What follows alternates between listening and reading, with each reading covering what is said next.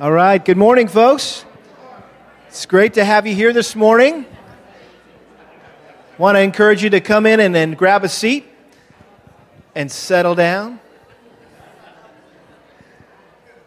And if you're out in the foyer, Curtis, man, there my dad's in getting out there. They're in.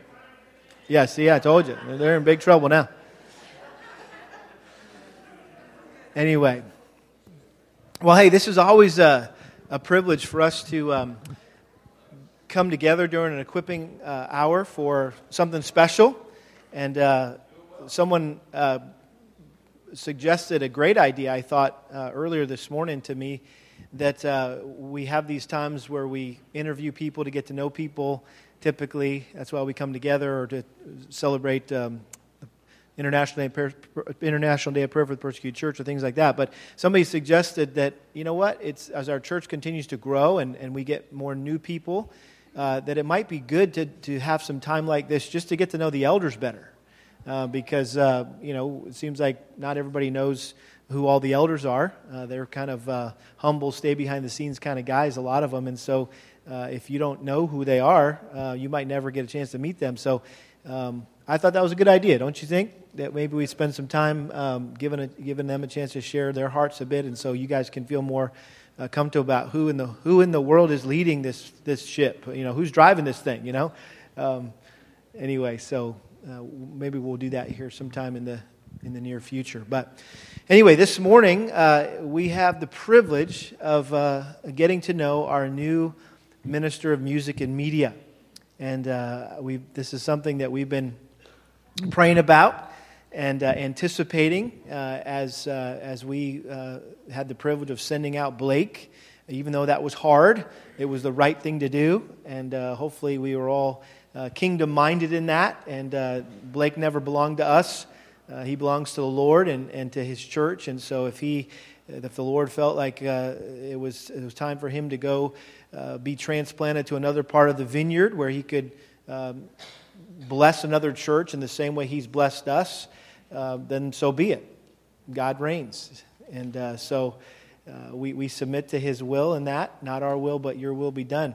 And so as we begin to think and pray about the future and who in the world is ever going to be able to fill the shoes of Blake Boyes, right?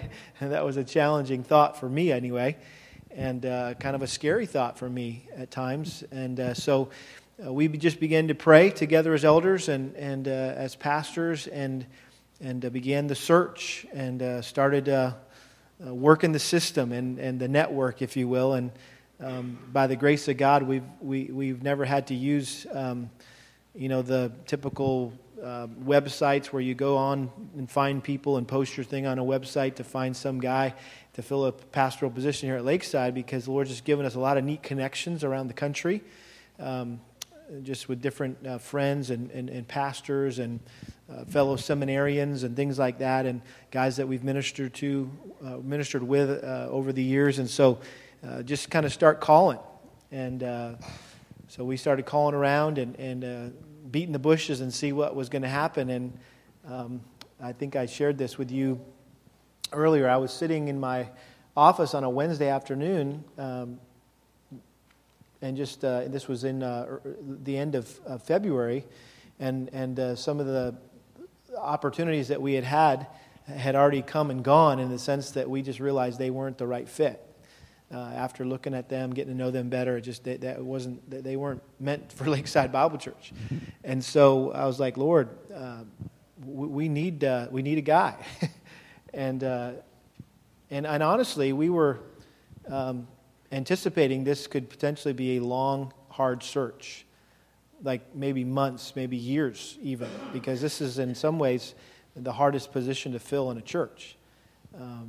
At least to find the right guy who's doctrinally like-minded and philosophically like-minded, and isn't going to take your church down a road you don't want it to go. Because let's face it, the guy who leads the worship is up front, second only to me, to the pastor. So he has a great influence over the direction of a church, right? So you got to be really careful who you put in that position. And so anyway, I was just sitting there in my office, and I was just kind of running through my mental Rolodex, who are guys that I know of that have been involved in music ministry over the years, and the Lord brought to my mind a guy named Chris Del Aguila. And he was a guy that I knew back 20 years ago when he was a student in the high school ministry at Grace Community Church when I was the high school pastor. And towards his senior year, I think it was, we had asked him if he would be willing to lead the worship for the entire student ministry on Sunday mornings and Wednesday nights, and he did a great job. I just remember as a student, he was just a godly guy, just a real passion for Christ, and a gifted musician, and he did a great job for a young guy, leading his peers, if you will, in worship. And so I had bumped into him from time to time over the last 20 years, and knew that he was had a band that they were trying to make it big, go to Nashville, and that never really happened. And then he was producing some of his own music, and got a copy of one of his albums. Somehow it trickled this way, all the way to Texas. I got a copy of that, but really had no contact, had no way to contact him. So I started stalking him on Facebook. Honestly, it's like first time in my entire life I ever stalked somebody on Facebook, but I had no other way to get in touch with this guy.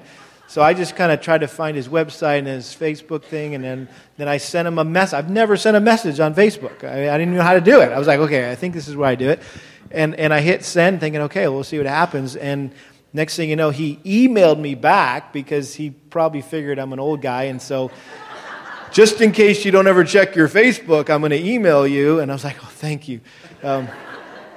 So he emailed me back with his phone number and things, and so we were able to touch base over the phone. I said, hey, I'm coming out to the Shepherd's Conference and love to get together with you and catch up with you. And hey, let me just be real up front. We're looking for a music minister, and God brought you to my mind. And I'd love to talk with you, kind of see where you're at in life and ministry, and reconnect with you and Kirsten and just see, what the Lord might have for us. And so we got to get together at Shepherd's Conference and just share kind of where we're at as a church and get to hear where they're at. And in the providence of God, this is kind of cool. It's hard to not try to interpret the providence of God as it's happening. You want to say, oh, look at this and all these connections, and you want to try to interpret it and act like, right? But you really don't know until after it happens. Right? That's the only safe time to interpret the providence of God and after it happens. But when I initially emailed Chris, I told him we were looking for a worship guy, and he responded back in his email. He said, Ken, Kirsten and I, after several months of praying and conversing and getting counseling, we just decided that we're going to start pursuing a full-time position in music ministry in a local church. And I was like, whoa, goosebumps, You never know.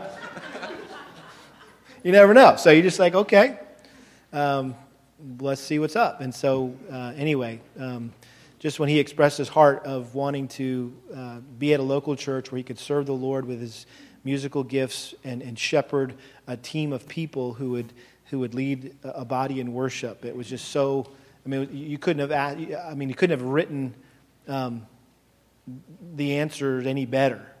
In fact, one of the elders accused me of writing the answers to his application questions because he was very like-minded in the way he answered so many of our questions. And by the way, did you guys get that email? How many of you guys got that email? Do you email church emails? You don't just go, oh, Lakeside, delete, junk box, junk mail. Hopefully, sometimes I'm like, this is epic. I got to share my heart, and the best way to do it is an email. So please don't just delete those things. But how many actually read it? How many actually read it? Oh, thank you. That's encouraging. Were you able to click on those links and things? Okay, so good.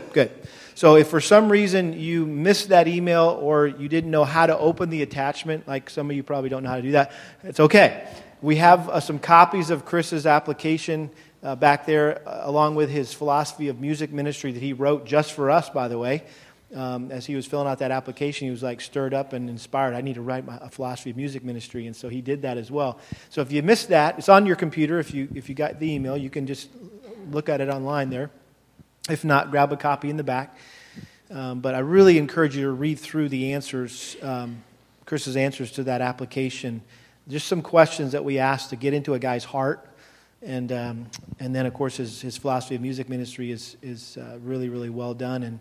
And then hopefully you got to click on that little link that we put there where you could see that little YouTube video where he was expressing his heart about the album that he had just recently produced with his guys. And then click on some of those songs where you could hear some of the songs he's written. And that guy that sounds like, who's your favorite singer, that guy with that deep voice?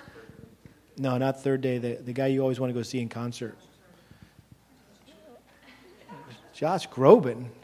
You've never told me you want to go see Josh Groban in concert. No, the Christian singer that you always say, I want to go hear him, I like his heart, and I never can remember his name. Nope. All I'm saying is, yeah. So, anyway, the guy that sings with Chris, the main vocalist guy, sounds like that guy. That's all I was trying to say. I mean, all that was a rabbit trail. Chris doesn't sound like that guy, but the guy who sings with Chris sounds like that guy. That was a sidebar. Anyway, let me know when you come up with that guy's name because it's bugging me now. All right.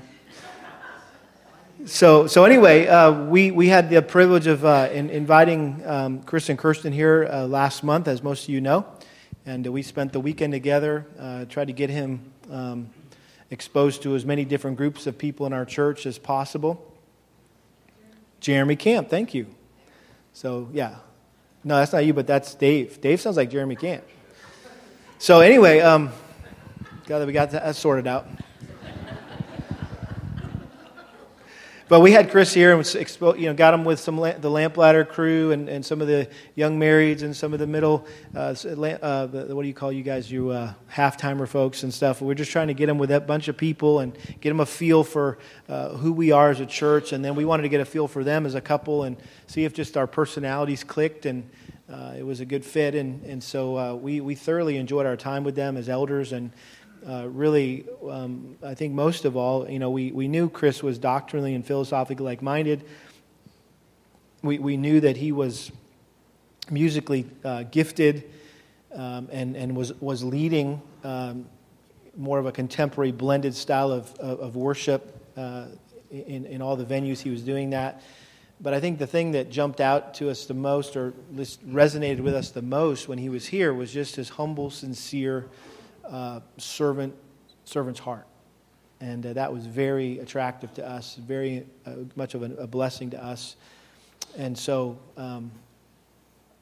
after they went home, we just started praying about it as elders and called all of his references, and he had a tremendous had some tremendous references. Just I guess just this is one encouraging tribute to you guys. This is the grace. This is an evidence of God's grace in your guys' lives. I asked all 5 of your references. Hey, is there any areas that I might have an opportunity to shepherd them in, help them grow, mature, fill up where they're lacking in their faith? In other words, what's their weakness, right? What are some areas that we need to know about that we're going to, and there was always this long pause. So, I mean, either they don't really know you or, no, just kidding. But that was a blessing to me. That there was this long pause, and they had to really think about, let me see, and they had it almost got the sense they were trying to make up stuff bad about him because they couldn't think of anything, and they didn't want to have. They had to have some weaknesses. They're not Jesus, right? They're not perfect. So anyway, but that was a huge encouragement, and just to really again an evidence of God's grace in your guys' lives. We know you're not perfect, but it seems that you've been a tremendous blessing to those that know you and that you've ministered to and with over the last 15, 20 years. And so just so you know, this may seem to some of you unorthodox in that you're thinking, you hired this guy and he never led worship here. You never saw him lead worship at Lakeside. We didn't want to turn it into American Idol, where he does this thing on a Sunday morning. We're like, okay, text in your vote. and let us know what you think, right? Because at the end of the day, that's not what matters, right? We're confident that God has gifted him. This is what he's been doing for 15 years behind the scenes, kind of flying under the radar, if you will, at Grace Community Church, this huge church filled with tons of musicians, gifted people, and because of his musical style, being more contemporary, not necessarily ever going to be the guy up on stage at a church that's more traditional in their hymns and choir and orchestra and things like that. So he just kind of faithfully served under the radar in fellowship groups, which are like our equipping classes, and all of them have a little praise time before the teaching time. They have a whole hour and a half, so they have time to sing and worship and other things like that. So that's really been Chris's thing. So the point was, we know the guy can do it. He's been doing it, and I just thought, hey, if the guy, if he was good in high school, why wouldn't he be good 20 years later, right? He's only gotten better. And so we're just so thankful for the confidence that we had, and hopefully you guys appreciate that we made the decision not based on giftedness per se, but hopefully godliness and like-mindedness, right? That's what really matters. And so anyway. This morning, we just wanted to get a chance to give you guys a chance to hear Chris's heart a bit. And so, Chris, I'm going to invite you to come on up here and have a seat with me. And I told Kirsten we wouldn't make her come up here because we love her. But she's a better-looking one, so...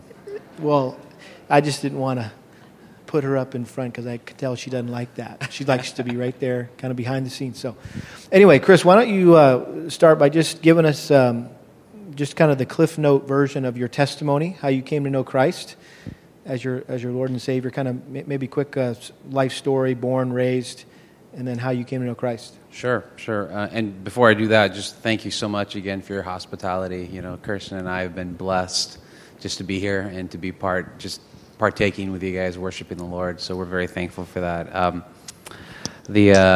I was born in a country. Some of you in the congregation have gone and ministered in. I was born in Lima, Peru, and when I was about 3 years old, my mom had come here before, and she'd left my brother and me there, and then she had us brought here via the long route of Mexico. So we did that, and you're legal, right? I am legal now. Okay, just make sure we get that out in the open. If I had been saved and able to, I would have told my mom no. You know, I'm going to obey that. We came here when I was about 3 years old. So I speak Spanish fluently still. My mom taught me Spanish, but so grew up in Panorama City. Sepulveda area. It's kind of center of the San Fernando Valley. That's where Grace Community Church is. But it was kind of a rough area. So by God's grace, He preserved me and my family. Started going to school, doing all the normal things a kid does. I was one of those latchkey kids, if you will. My parents both worked. It was sort of a first immigrant family, and so I basically did whatever I wanted, whenever I wanted, and that was not a good thing. I think I was confessing to Ken the other night some of my early pyromania and some of the trouble that got me into. He was a troubled child. When you go to your garage and pull out everything that's extremely flammable and mix it all together and then light it on fire, yes, that's a trouble. That's a problem child. That's the mania on the end of pyro. It's a miracle he's even sitting here today. It really is. Oh man, the Lord is kind and gracious. So I met a friend of mine. He's still my friend, and actually he just recently came to know the Lord about a year and a half ago. It's really an amazing story. But I met him in sixth grade, and you've all played the recorder in elementary, right? So that was my first instrument. Before then, I used to dance all the time. I thought dancing was fun, and I didn't know that I would be musical. But when I started playing the recorder, I just kind of, hey, this is kind of fun, figuring that out. And so I started, this other kid, his name was Caesar, he also was pretty musical, and he played guitar, so we'd show up at school every day and kind of, hey, I figured this out, and, it built a friendship. And over that month, at the end of that month, he said, hey, come to church with me. So I was a little I was in sixth grade. I thought I was in junior high. It was sixth grade. I tagged along with his older sister to the high school group at Grace Community Church. And I remember, I clearly remember sitting down and seeing the games and the visitors, all the typical things you see in a youth group, but then hearing Walter Crutchfield teach on the first chapter of the Gospel of John. And now I had been Roman Catholic, very, very nominal Roman Catholic growing up, as most Hispanics are. And I just still remember, I did not know, this was my response, I didn't know that Christ was God. I had no clue. You don't know anything if you haven't read the Scriptures, haven't been taught. And I remember walking away thinking, I didn't know you could understand the Scriptures. That was amazing to me. I still remember just that sense of almost awe and wonder, even as an unbeliever. So I kept coming on and off over the next 2-3 years, and over that time, as many of you have experienced, God starts to sort of quicken your soul, right? He teaches you, He teaches your mind, He starts to inform you through His Word of the elements of the gospel, your depravity, your sinfulness, who God is, His holiness, the need for a Savior because of our wretchedness before the Lord. And the capstone of all that was sort of the year before high school, between 9th and 10th grade. I was put into a discipleship group, and the discipler, some of you may or may not know Tom Shuck. He was a missionary in India for a few years, and he had us memorize and study parts of, we studied Romans, but he had us memorize like chapter 6, and don't ask me to quote it.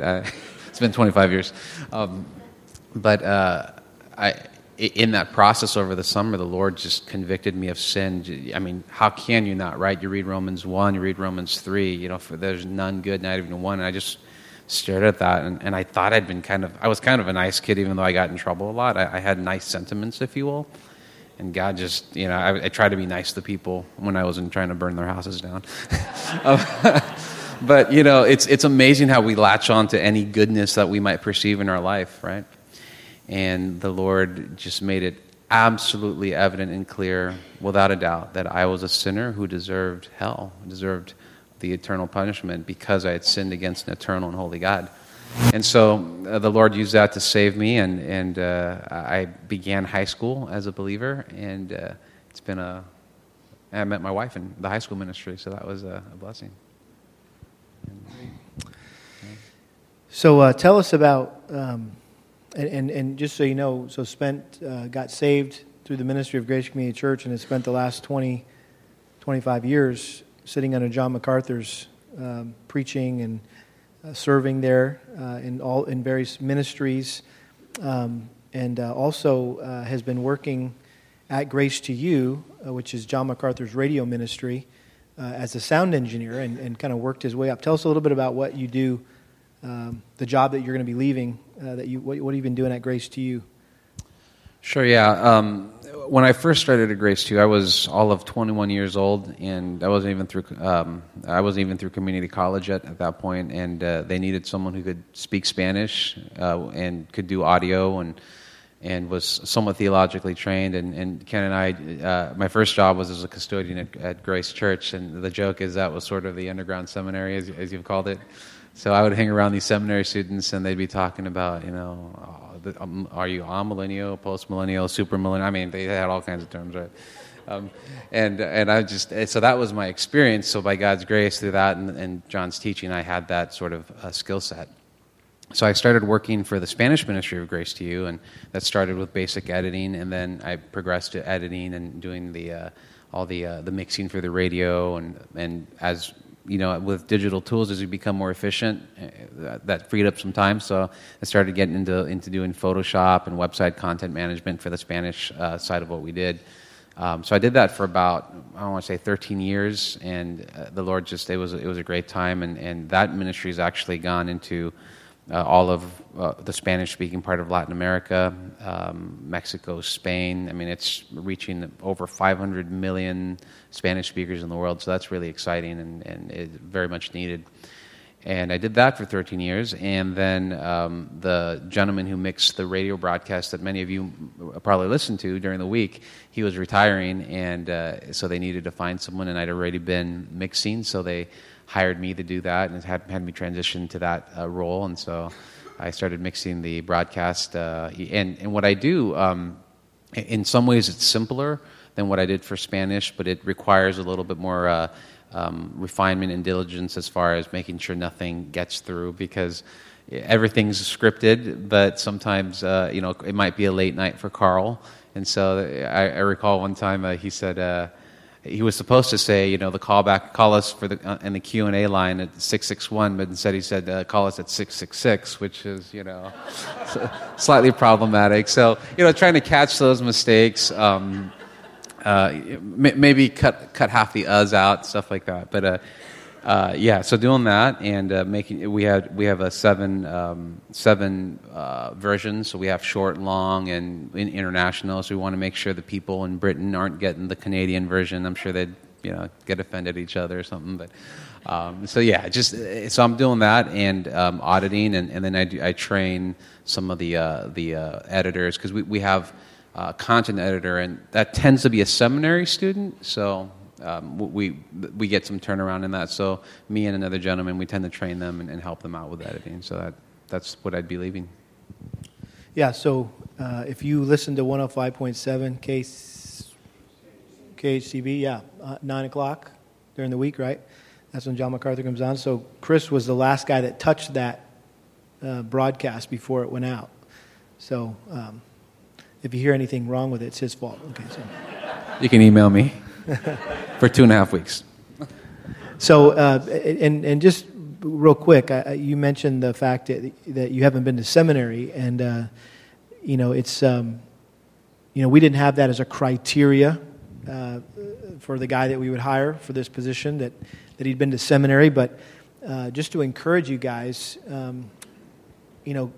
Chris mentioned that Tom Shuck, a guy we used to support in India,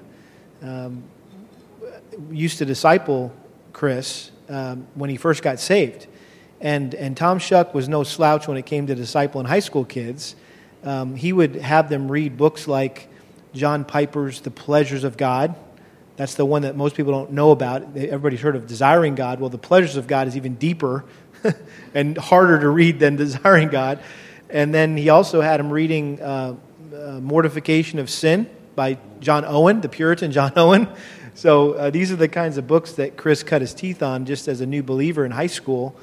And then, of course, he's been sitting under sound preaching for possibly the finest expositor alive today for 25 years. And I'm serious when I talk about it. He attended the underground seminary at Grace Community Church. And if you served on custodial staff, all they did, because they would work those all-nighters, turning over all the classrooms and everything, and they would discuss theology the entire time. And so you learned a lot as a custodian. And some of the custodians, seriously, the lay guys in the church that had never been to seminary, were as sharp as the seminary students because of the conversations. And I think if you ever have an opportunity to talk with Chris about theological things and biblical matters, you will be encouraged and blessed by his knowledge of God's Word and the application of it in our lives. So, Chris, tell us, you've been married, 16 years? Is that right? 16 in June, yeah. And have 3 children? That's right. Tell us a little bit about your family. Absolutely. So I met my lovely bride, Kirsten, in the high school ministry. So in a sense, we're high school sweethearts, right? But we got married in 1999, and so we will be June 12th. We'll be 16 years, and it's gone by really fast. It's been wonderful, and I remember, it's funny. I was in the middle of working full time, going to school full time, and I thought, man, we get married. How's this going to work? Is it going to even make things harder? You ask those questions, right? I didn't know. I was all of 21, and we got married, and my grades immediately, improved. Everything got better. That's just the reality. You marry a godly woman, you marry up. It's a good thing. So yeah, we spent the first few years. I think we spent the first few years her waiting for me to kind of finish growing up, because I was one of those latchkey kids, right? It was a sweet time, and so we've got 3 kiddos. They're 11, 9, and 7. So girl, boy, girl. Their names are Eliana, Ian, and Adeline, and they're a handful, and it's probably my fault. And they probably get that from me, but they are a blessing. We're excited to. Not all the time, but in the past, it's just as we've sat down as a family. For me, it's a blessing to be able to teach them and to go through things. And not all the time, but sometimes we'll go through. Hey, what are the fruit of the Spirit? And just for me, it's foreign to my childhood, so it's really neat. And Okay, tell us. You're happily married, raising a family, have a really good job at Grace to You, and you have tons of ministry opportunities at Grace Church to use your musical gifts and talents. What was it? Just explain to us your call, God's call on your life to full-time ministry, as you begin to think and pray with Kirsten about doing this full-time. Absolutely. That's probably one of the hardest things for us to discern is God's will in our life. We're without being mystical. You're trying to figure out what would God have of us, and that's for each one of us in whatever ministry we do. And you're right. It wasn't as if we weren't already ministering. There was ministry opportunity that we had, and it was a blessing. But as our kids have gotten older, I realize that one of them, if you're not doing anything at the church, you still have a ministry. I mean, if you're just coming on, your ministry is your family, right? And I just realized that our kids are getting older. I'm doing a lot of music stuff. I'm working. So maybe something has to give here. I love doing what I do in music, but and it's been growing but maybe I need to. And I talked to my wife. I said, honey, I really, I love you and I love the kids, and I'm seeing this sort of tension here, and I want to be wise and I want to honor the Lord, and I need to be home more, I think. So I'm thinking maybe if I back off, I'm willing to do that if that's what the Lord would have. I'm content. That was a really hard place to come to, because the last 4 years my heartbeat has been growing more and more for music. The last 4 or 5 years has been sitting under good teaching and been able to I've been given the freedom to develop a little bit more of what a biblical philosophy of music looks like and implement it in our fellowship group in Doulos. I've just loved it more and more. We've had guys I've played with for many years, and seeing them grow and try and implement what is it like to wash someone's feet, because in the end that's what we're doing. That's hopefully the attitude is I want to be like my Savior, and I want to wash people's feet when I do music. It's not about me, right? So as that's been growing and that heartbeat, at the same time, I felt that sort of crush of responsibilities, and I told my wife, hey, it'd be really hard, but I'm willing to back off for a season, because after that season's done, I'm ready to go and go full bore. And she was the first person who basically said, well, I don't know if she was the first person, but she said, honey, I'd hate for you to do that.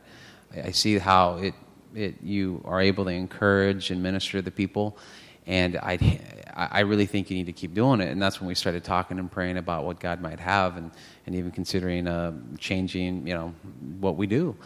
And we started praying about it, talking about it, and in the midst of that, my heartbeat just even grew stronger for music. We were training some kids coming out of the Master's College. They were integrating, and it was kind of sort of our alternate group, and teaching them. They were more classically trained, so we wanted to infuse some of that, and because there's a lot of really neat elements to classical music. So how do you blend that into contemporary music? And it was just a blast, and just to disciple them to the extent that I could.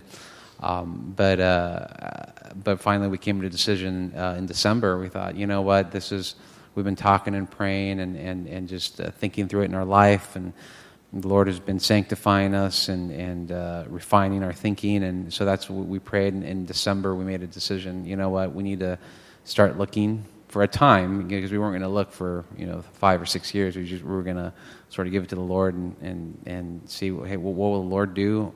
Otherwise, I'll be content, and I'll take a break for a season. And literally, I want to say, 2 months later, or after December, was it about that you contacted me, and And we're thinking, wow, this is amazing. I can't believe this opportunity exists. So but the Lord is good. Tell us a little bit about how your band that you had, Godspeed, right? Yeah. And just your dreams and aspirations to go to Nashville and make it big, and how God really totally changed your guys' perspective and direction about serving in the local church. Yeah, I've always enjoyed, from fairly young, I've enjoyed trying to write music or compose it or arrange it. And I sort of at, 20, maybe 24, 25, I was just thinking, I'd really like to write more music. And it seems like the way you do that is you go and you produce a CD and you make it as a Christian artist somehow, and then you go to Nashville maybe, and then you can spend all your days writing music, and and that was my passion. I wanted to write music for the Lord. But as we started to delve into that, we realized that there was a lot of potential pitfalls and some serious challenges with that.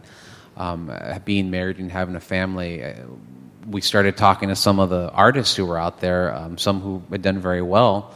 Come to find one of them would say, I haven't been to church in 6 months. That's not a healthy thing, right?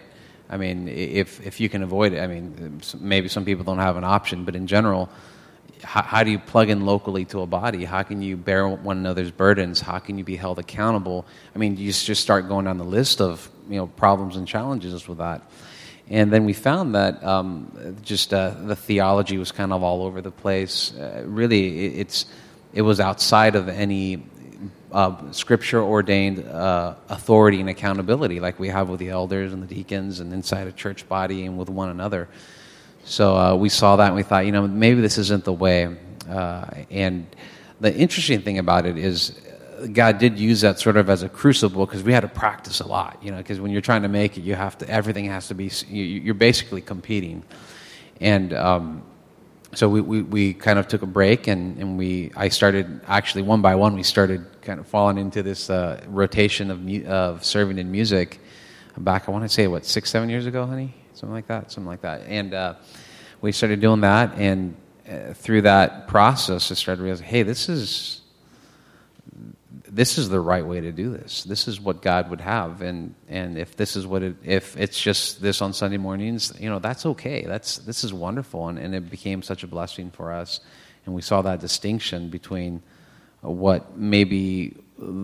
what's sort of become a corporation, if you will, sort of the business way of doing it, as opposed to let's just serve in the church, and it's been such a blessing ever since.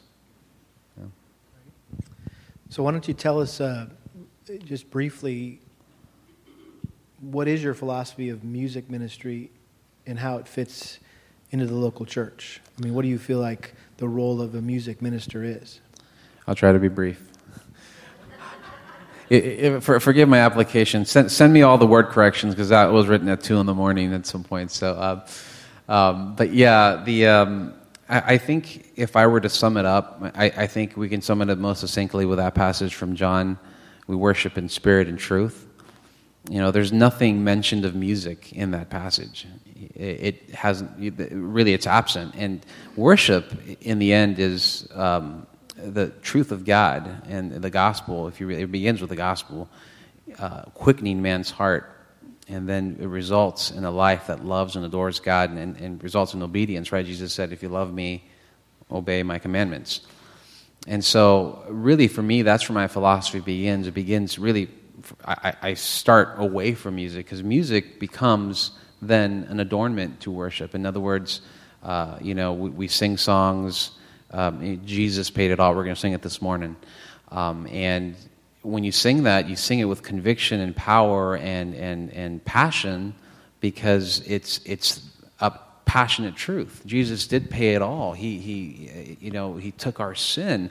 And so just how we paint, all the other things we do musically, as far as the chord changes, as far as what instruments we use, when we go up high, when we go down, that's all going to, in the end, submit to that principle of what worship is.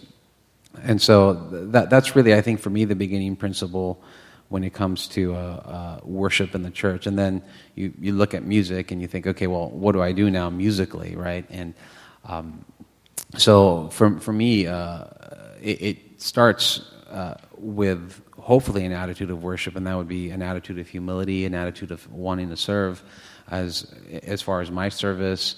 And even that would be, I think, the expectation for all of us, because the other side of worship is that we're all doing it, right? When we come congregationally. You look at Colossians 3:16, where to let the truth of God dwell richly in us, so that and what follows in all wisdom, so we sing to one another, the psalms, hymns, spiritual songs, and that calls to all of us. So in the end, we're really singing to one another. And so for me, that practically informs me that, number one, if we're going to let the truth of God dwell richly, songs we should strive for them to be truth-packed. We really want to be singing truthful things about the Lord when we adore Him. We don't want to, in a sense, fall into even, if you call it light idolatry, right? We want to honor God for who He is and what He said about Himself, His testimony about Himself. And then it also says sing to one another. So practically speaking, that would mean that it's songs that we can sing to one another. So in other words, for over the last 4 or 5 years, I've been thinking through, okay, we did this song. It was really hard for people to sing. And so there's been some trial and error, and I think that's always the case with music. And so we made a decision. Maybe we'll change that. Maybe we'll bring the key down a little bit lower, or maybe we won't do that song, or we'll figure out a simpler way to sing it. So just kind of striving to, how do I help the congregation, how do I help you guys sing unto the Lord and sing to one another? Because we're commanded to do both. We're commanded in both Colossians 3:16 and in Ephesians, we're commanded, we sing to the Lord and we sing to one another. And those are inextricable in a congregational setting. And that's what I'm excited about. And it takes time, it takes thinking, but I'm excited to serve in that capacity. So how would you say, just expand a little bit, what are you most excited about to be able to be a full-time music minister in a local church? I mean, what gets you most excited about that? Well, before, like I was saying, my heartbeat for music ministry was growing, and I just didn't have as much time as I would have liked. And so I'm really excited to be able to devote more time. First of all, typically you might think, I'm excited to play music. And I am excited to play music, I mean, absolutely. But in many respects, I'm really excited about diving into just fellowship and discipleship, because everything we're going to do on a Sunday morning is, in the end, is going to be a reflection of our lives. And so I'm excited about the discipleship aspects of teaching, of helping people think through why are we playing what we're playing, why are we doing what we're doing, and that's going to come from, why am I living the way I'm living, why am I making the choices I make on a day-to-day basis. And a holy and godly life will only result, hopefully, in a servant attitude that will result in worship that's acceptable to the Lord on a Sunday. And it's not just hey, I'm putting my game face on a Sunday morning, but rather it's an extension, an expression. So I'm excited about ministry as far as discipleship, and then to see the culmination of that, hopefully, on a Sunday morning, and see everyone serving, and the musical aspects, rendering glory to God, giving Him our best. He deserves our best, not our second.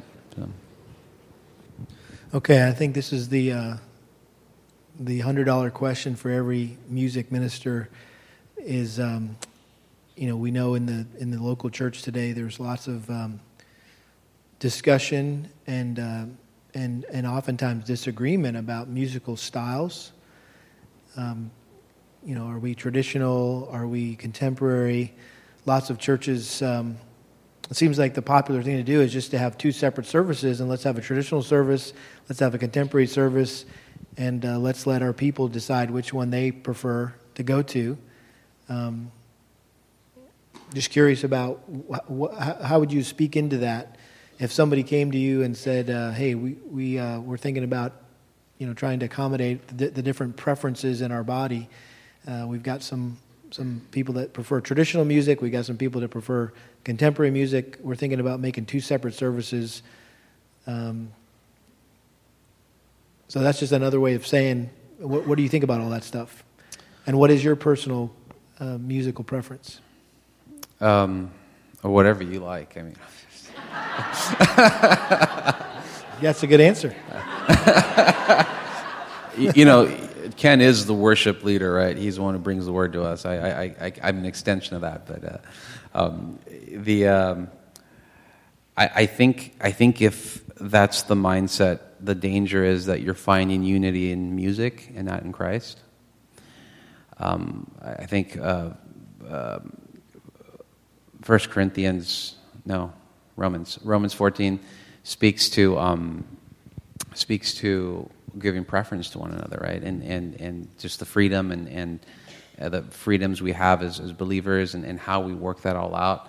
But I really think what is worshipful to God is the humility that we demonstrate and the service and love we demonstrate to one another as we give preference and serve one another and strive to be united in what we do. I really, and that's sort of my heart behind it is I'm not here necessarily for my own agenda, and I really don't want the musicians to be there for their own agenda. Our first agenda is a render service to God. It's a service of worship unto the Lord, and the second is to serve you guys.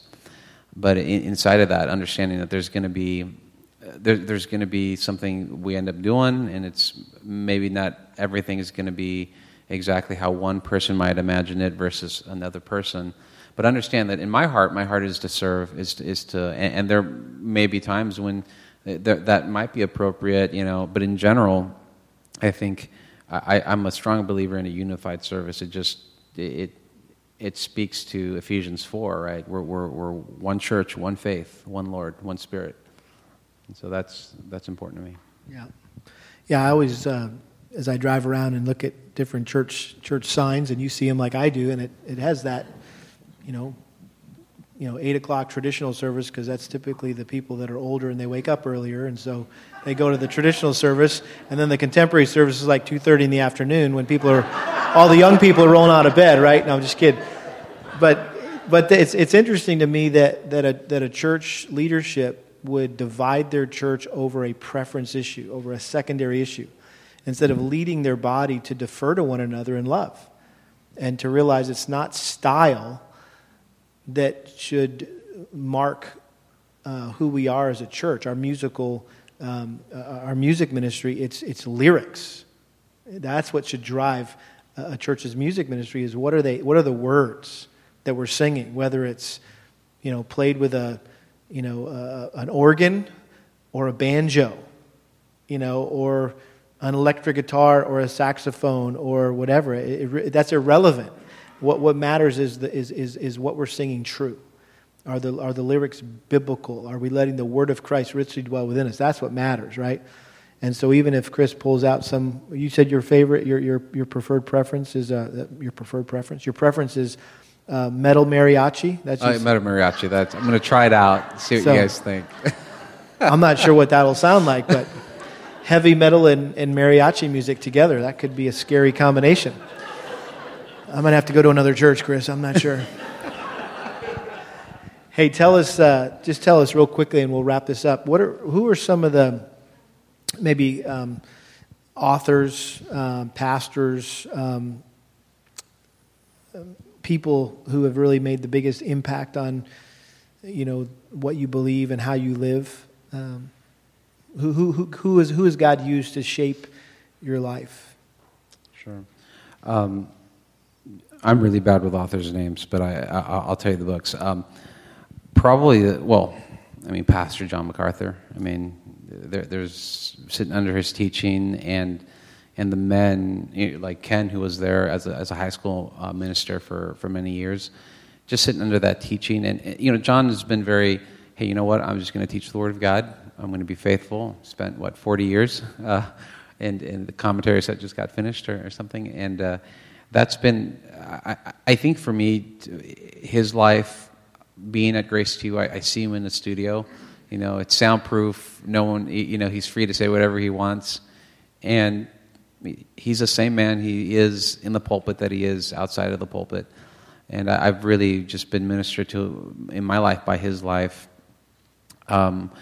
when I was in Doulas, there was a pastor there, Travis Allen. He's in Colorado now, and he also just was a man who loved the Lord, and he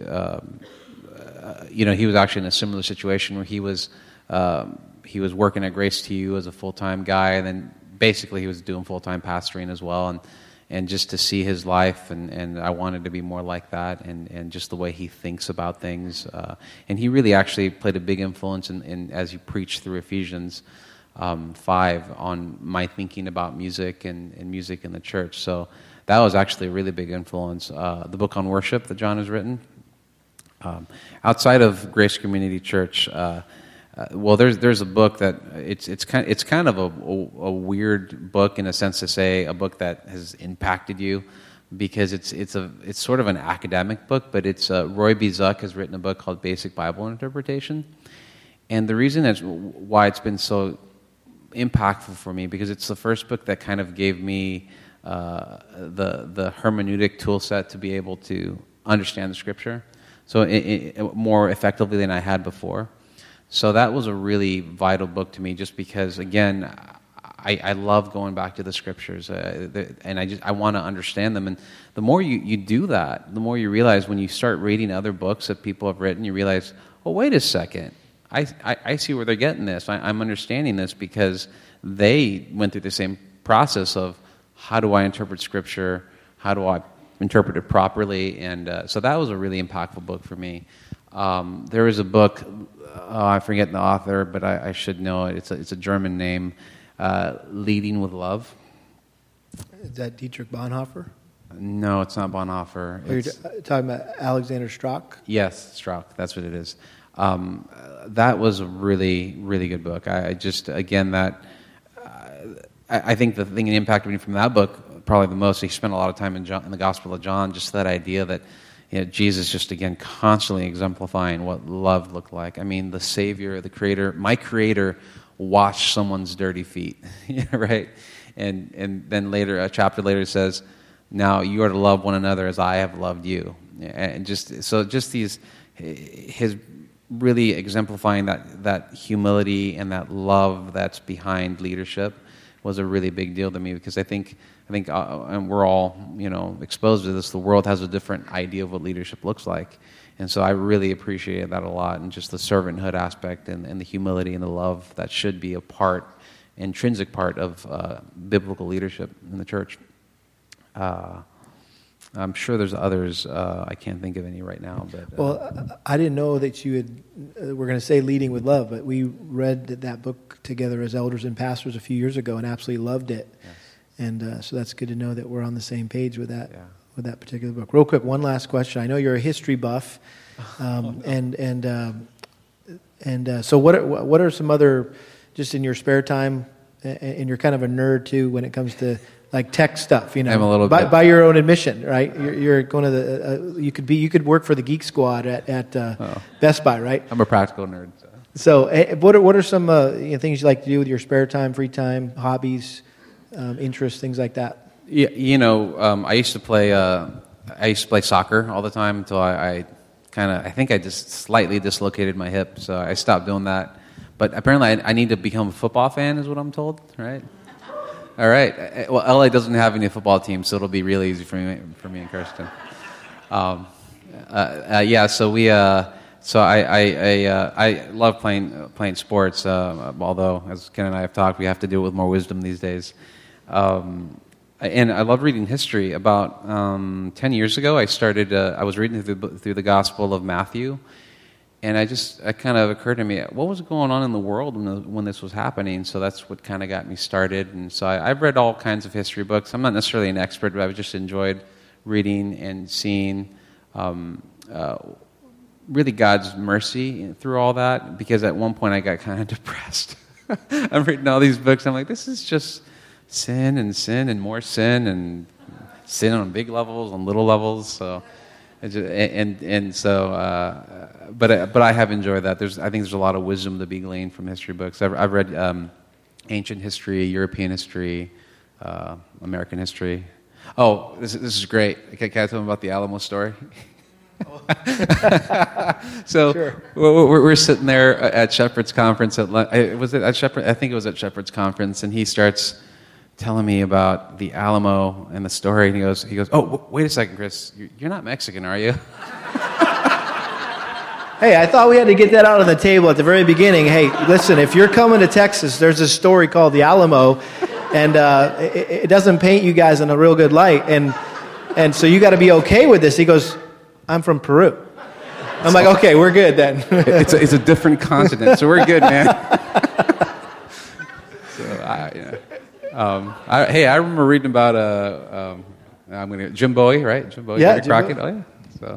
So anyway, if you like history, you'll connect with him, and at the same time, he can turn around and read some technical, computer manual or some sound engineering thing and figure that all out as well. So just a multi-gifted, multi-talented guy. So anyway, well, hey, we've got, Lord willing, years to get to know this dear couple and their three precious kids that'll be coming here. June 9th is the day that they're to arrive. And so I just want to encourage you to be praying for them. They're going to be flying home this afternoon, and they got about 2.5 weeks to wrap up life there in L.A., and they're going to put their house on the market. And so we're going to be praying that God will help them to get the maximum amount of equity out of that so that they can come here and buy a nice home and settle down and put some roots down here.